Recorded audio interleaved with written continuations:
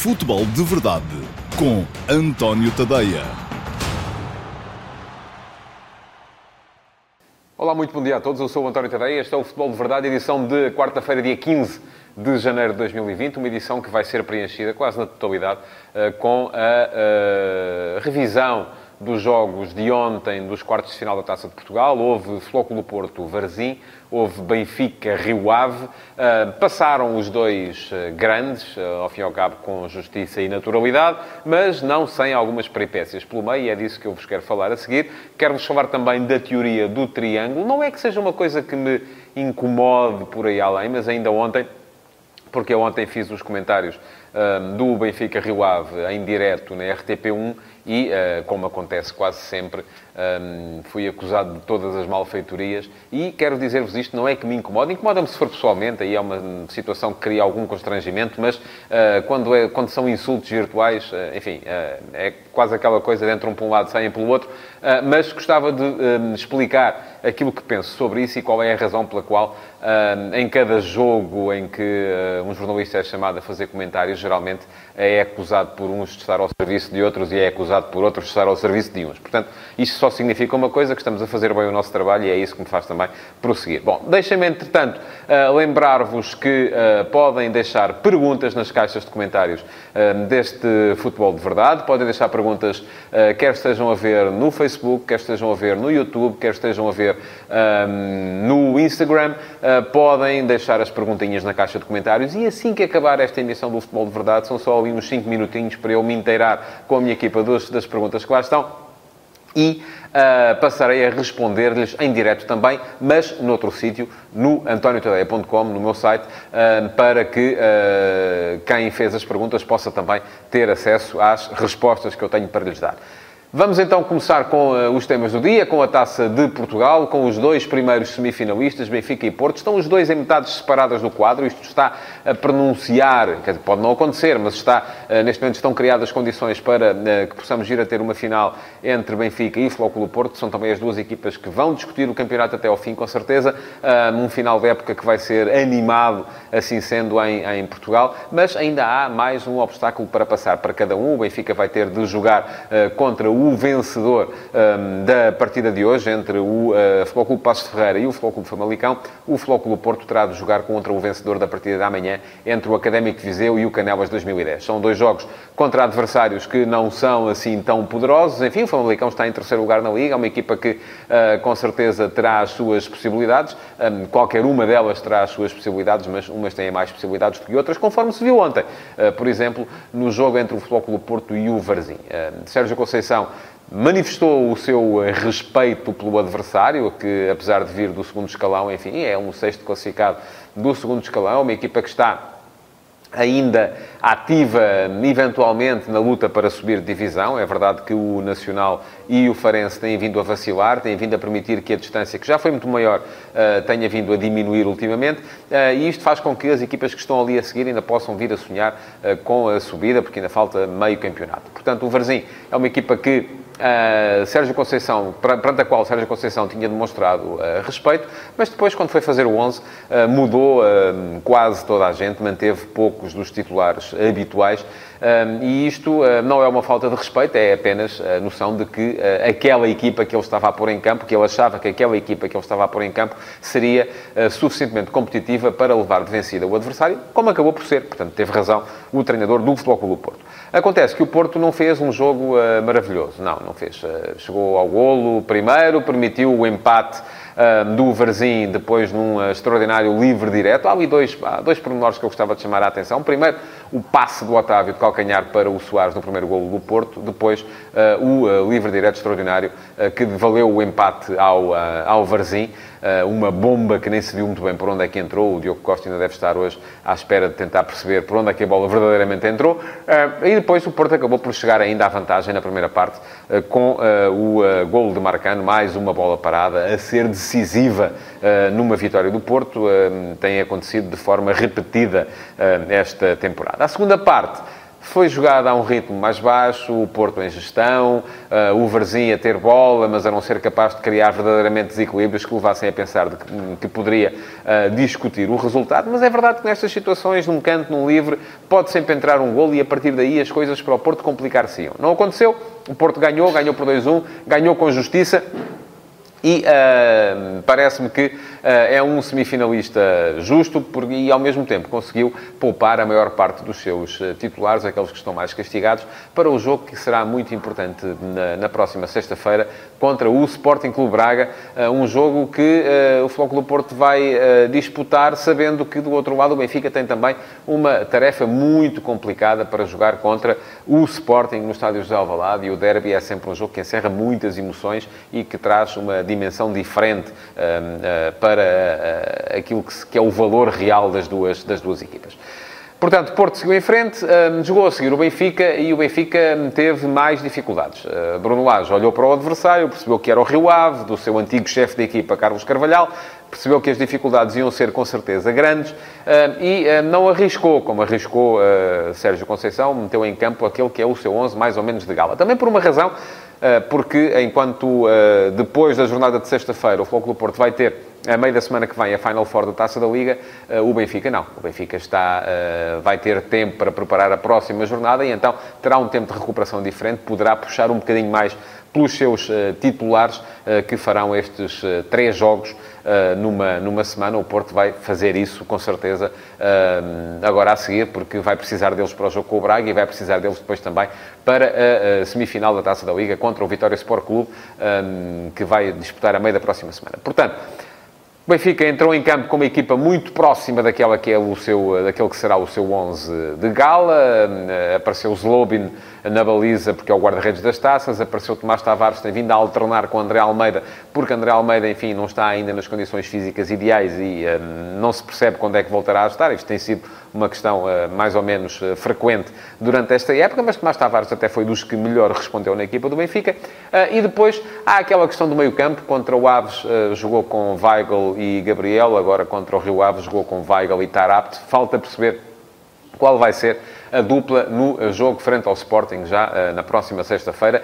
Eu, em condições normais, apostaria em Weigl Tarapte, mas como o jogo é um jogo particularmente complicado, até poderá ser Weigl Gabriel, mas enfim, veremos. Vamos esperar por sexta-feira para perceber qual vai ser a dupla utilizada por Bruno Lage. Mas, em relação ao jogo, o Rio Ave entrou muito bem, fez um golo também num extraordinário livre direto do Piazon, num lance em que o Rubem Dias demonstrou algumas lacunas no controle da profundidade. Aliás, os 2 golos do Rio Ave nascem precisamente de 2 lances em que os centrais do Rio Ave não conseguiram controlar bem a profundidade. No primeiro é uma falta de Rubem Dias sobre Taremi, no segundo é uma excelente desmarcação de Taremi nas barbas de ferro, a ir buscar a bola atrás e depois também a aproveitar uma saída meio descoordenada de Zlobin da baliza para marcar de cabeça. Portanto, o Rio Ave marcou primeiro, o Benfica forçou, chegou ao empate por serve, o Rio Ave voltou a marcar e o jogo aí complicou-se um bocadinho para o Benfica. Bruno Lage, para o resolver, precisou de meter os 2 carros de assalto na frente,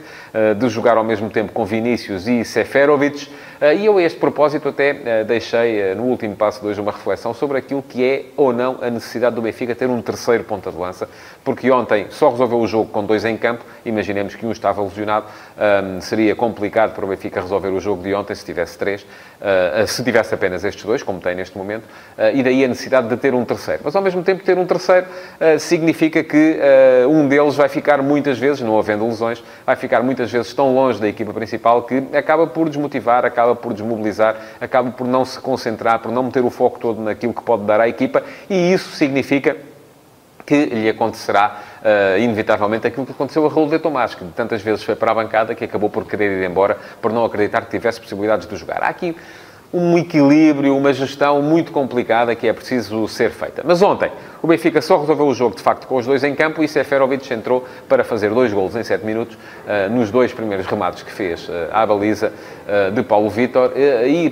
por dar ao Benfica a vantagem no jogo. Poderá questionar-se aquilo que foi a decisão de Carlos Carvalhal, em determinada altura, manter a estrutura da sua equipa, manter-se fiel àquilo que é a sua estrutura, e quando o adversário colocou 2 homens claramente na área, não ter optado por reforçar o eixo da defesa com mais um central, ou fazendo recuar um dos seus médios, optando antes por fechar sempre por dentro com um dos laterais. Isto é, se a bola estava no corredor direito do ataque do Benfica, era o defesa direito do Rio Ave, Diogo Figueiras, quem fechava como terceiro central, vamos lá, obrigando a que o extremo baixasse para o lateral. Se a bola estava no corredor esquerdo do Benfica, era o lateral esquerdo, Mateus Reis, quem fechava como terceiro central, obrigando também a que o extremo desse lado baixasse para lateral. Portanto, isto acabou por não ser eficaz.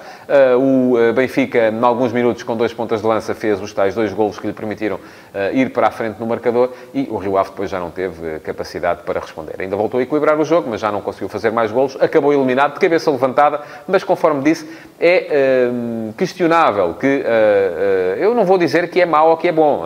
Não há aqui uma razão evidente. Já aqui o disse várias vezes, não há verdades absolutas no futebol. Um treinador que muda a sua estrutura para encaixar no adversário e perca o jogo, pode ser acusado de ter perdido o jogo porque abdicou da sua identidade. Um treinador que o não faz, pode ser acusado, e perca o jogo, claro, pode ser acusado de perder o jogo porque não soube adaptar-se àquilo que eram as exigências que o adversário estava a colocar-lhe pela frente. Portanto, não há aqui verdades absolutas, há maneiras de pensar que são distintas, e umas vezes ganha-se, outras vezes perde-se. Ontem, o Rio Ave acabou por não conseguir ganhar. Ora, o jogo Benfica-Rio Ave acabou por ser polémico por causa da arbitragem de Artur Soares Dias e do contributo dado por Tiago Martins no VAR. E isto porquê? Houve lances, esses não me parecem ter sido ontem questionados, de lances que foram regulares, que estavam regulares por pouco, mas regulares, tanto no golo de Servi como no segundo golo do Rio Ave, na desmarcação de Taremi. Não havia situação de fora de jogo, mas foi também por pouco. Mas aqui correu bem porque esta margem mínima acabou por favorecer o ataque e, portanto, não houve anulação dos golos. Mas a grande questão que se colocou teve a ver com o lance que a mim, francamente, na transmissão em direto, me pareceu, e ainda agora me parece, grande penalidade de Filipe Augusto sobre Servi, sobre Chiquinho, perdão, dentro da área do Rio Ave, e depois, na sequência do lance, acaba o Rio Ave por chegar ao golo. E aquilo que se pedia na altura ao VAR e ao árbitro, se o VAR tivesse achado, como a mim me pareceu, que era grande penalidade, era que não só marcasse uma grande penalidade a favor do Rio Ave, a favor do Benfica, como anulasse o golo que o Rio Ave, entretanto, tinha marcado, porque ele nasceu na sequência daquele primeiro lance. Ora, parece-me que isto já era, se calhar, demasiada pressão para um operador de VAR, e que pode ter sido por isso, ou se calhar porque achou que não era falta. Enfim, aqui, nestas coisas, já o expliquei aqui várias vezes. A mim parece-me que há um toque por trás, no calcanhar de Chiquinho, mas poderá perfeitamente alguém ver de outra maneira, e eu acho isto perfeitamente possível. Não, volto a dizer, não há verdades absolutas, nem sequer em questões de arbitragem. Parece-me, de resto, que esse é o único lance dos 4 ou 5 que o Benfica, porque depois o Benfica, quando está nesta situação, entra na área com a bola, há muito contacto, há muitas quedas. Parece-me, francamente, que dos 4 ou 5 que o Benfica pediu, este é o único que tinha méritos para poder vir a ser marcada a grande penalidade. Os outros são lances limpos, lances de futebol normais. Mas aquilo que imediatamente acontece é que o árbitro ficou, no meu ponto de vista, terá ficado condicionado, o VAR também, e o jogo já não decorreu da mesma maneira. E tal como ficaram condicionados muitos dos que estavam a ver, sejam aqueles que estavam a torcer pela vitória do Benfica, sejam aqueles que estavam a torcer pela derrota do Benfica. E isto são, quando joga um dos grandes, geralmente aquilo que acontece é que temos, de um lado, os adeptos desses grandes e do outro, os adeptos dos outros dois grandes a torcer para que a coisa corra mal, seja o Benfica, seja o Porto, seja o Sporting. Não faço aqui diferenças a este nível. E o meu papel, o papel de quem está a comentar, é o de estar rigorosamente ao meio, o que para muitos de vocês acaba por não ser bem visto ou bem entendido. Ontem, bastou-me esperar pelo final do jogo para, fosse no Twitter, fosse no Facebook, no Instagram ainda está um bocado invulnerável a esse tipo de comportamentos, fosse por mensagens privadas, através das redes sociais também, para ser acusado de todas as malfeitorias, de estar... E quando acaba um jogo que eu comento e eu vejo no final que há quem me acuse de estar ao serviço do Benfica e há quem me acuse de ser anti-benfiquista primário, eu começo a achar que, de facto, é absolutamente válida aquela teoria que eu chamo a teoria do triângulo. E eu vou explicar muito rapidamente o que é a teoria do triângulo. Imaginemos um triângulo, não é? Não vou aqui dar os nomes aos clubes para que não me venham dizer, porque até isso às vezes serve, quem é o clube que está lá em cima no triângulo, porque até isso poderia ser visto como fator de favorecimento. mas imaginemos que em cada um dos vértices do triângulo está um dos 3 grandes do futebol português. Benfica, Porto, Sporting, pela ordem da classificação neste momento, coloquem-nos no vértice que quiserem, que vos der mais jeito. E o meu papel é estar rigorosamente ao meio do triângulo. Ora, quem está em cada um dos vértices do triângulo olha para mim e consegue ver que eu estou, se calhar, demasiado próximo dos outros 2 vértices do triângulo. E é isso que acontece, porque quem vê o futebol muitas vezes vê apenas da perspectiva do seu clube, e isso serve para achar que quem está ao meio, e eu gosto de achar que estou rigorosamente ao meio, e que nestas coisas não tenho preferência, porque sou capaz, ou tento pelo menos, ver as coisas sem olhar às camisolas dos clubes, quem está ao meio parece que está sempre muito inclinado para o outro lado. Seja qual for o vértice do triângulo em que vocês se coloquem. Isto depois dá aso a, enfim, cada um depois tem o comportamento que quer, ou que o chá que bebeu em criança acaba por lhe permitir. Há quem olhe e pense, este tipo está vendido para ali, ou está vendido para acolá. E há quem goste de se esconder atrás do teclado e imediatamente começar a descarregar insultos, não só a mim, como à minha família, aos meus... Enfim, a toda a gente que me rodeia, porque é evidente para essas pessoas que eu estou a ser pago para fazer favores a este ou àquele ou àquele outro. Enfim, isso não acontece. Eu já o disse aqui no início, não é coisa... Enquanto a coisa for virtual, não me incomoda rigorosamente nada. Às vezes até respondo com educação. Se a coisa é pessoal, enfim, já me incomoda um bocadinho. Já me aconteceu estar no estádio a fazer live stand-ups e ter gente nas bancadas a gritar impropérios. Isso já me incomoda um bocadinho, porque entra no ouvido e a pessoa está a tentar concentrar-se a falar, e aí já não corre tão bem. Mas pronto, gostava que pensassem muito nisto, na teoria do triângulo, na próxima vez que pensarem que algum analista, algum comentador, algum jornalista, eu gosto de achar que os jornalistas são, regra geral, imparciais, da próxima vez que pensarem que algum destes comentadores está ao serviço, e é sempre do clube rival, nunca é do vosso. O vosso nunca tem ninguém, são sempre os rivais é que têm. E isto também ajuda a explicar muita coisa. Ponto final na teoria do triângulo. Antes de acabar o Futebol de Verdade de hoje, gostava de fazer uma pequena referência à escolha de Petit como treinador da Belenenses Chade. É uma escolha completamente em contraciclo com aquilo que era a lógica da Belenenses Chade desde a escolha de Jorge Silas, que depois foi continuada com Pedro Ribeiro.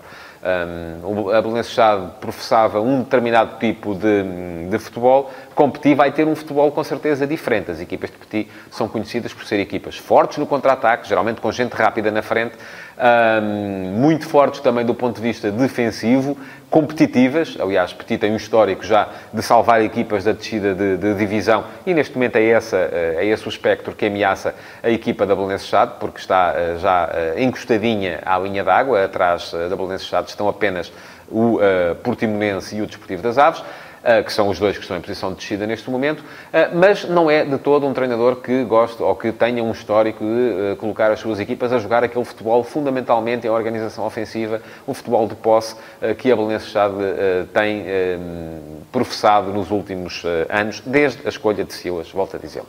Ora, isto não é mal nenhum, obviamente. Podem perfeitamente os gestores de uma equipa achar que o caminho que estão a seguir não é o correto, que o correto será outro.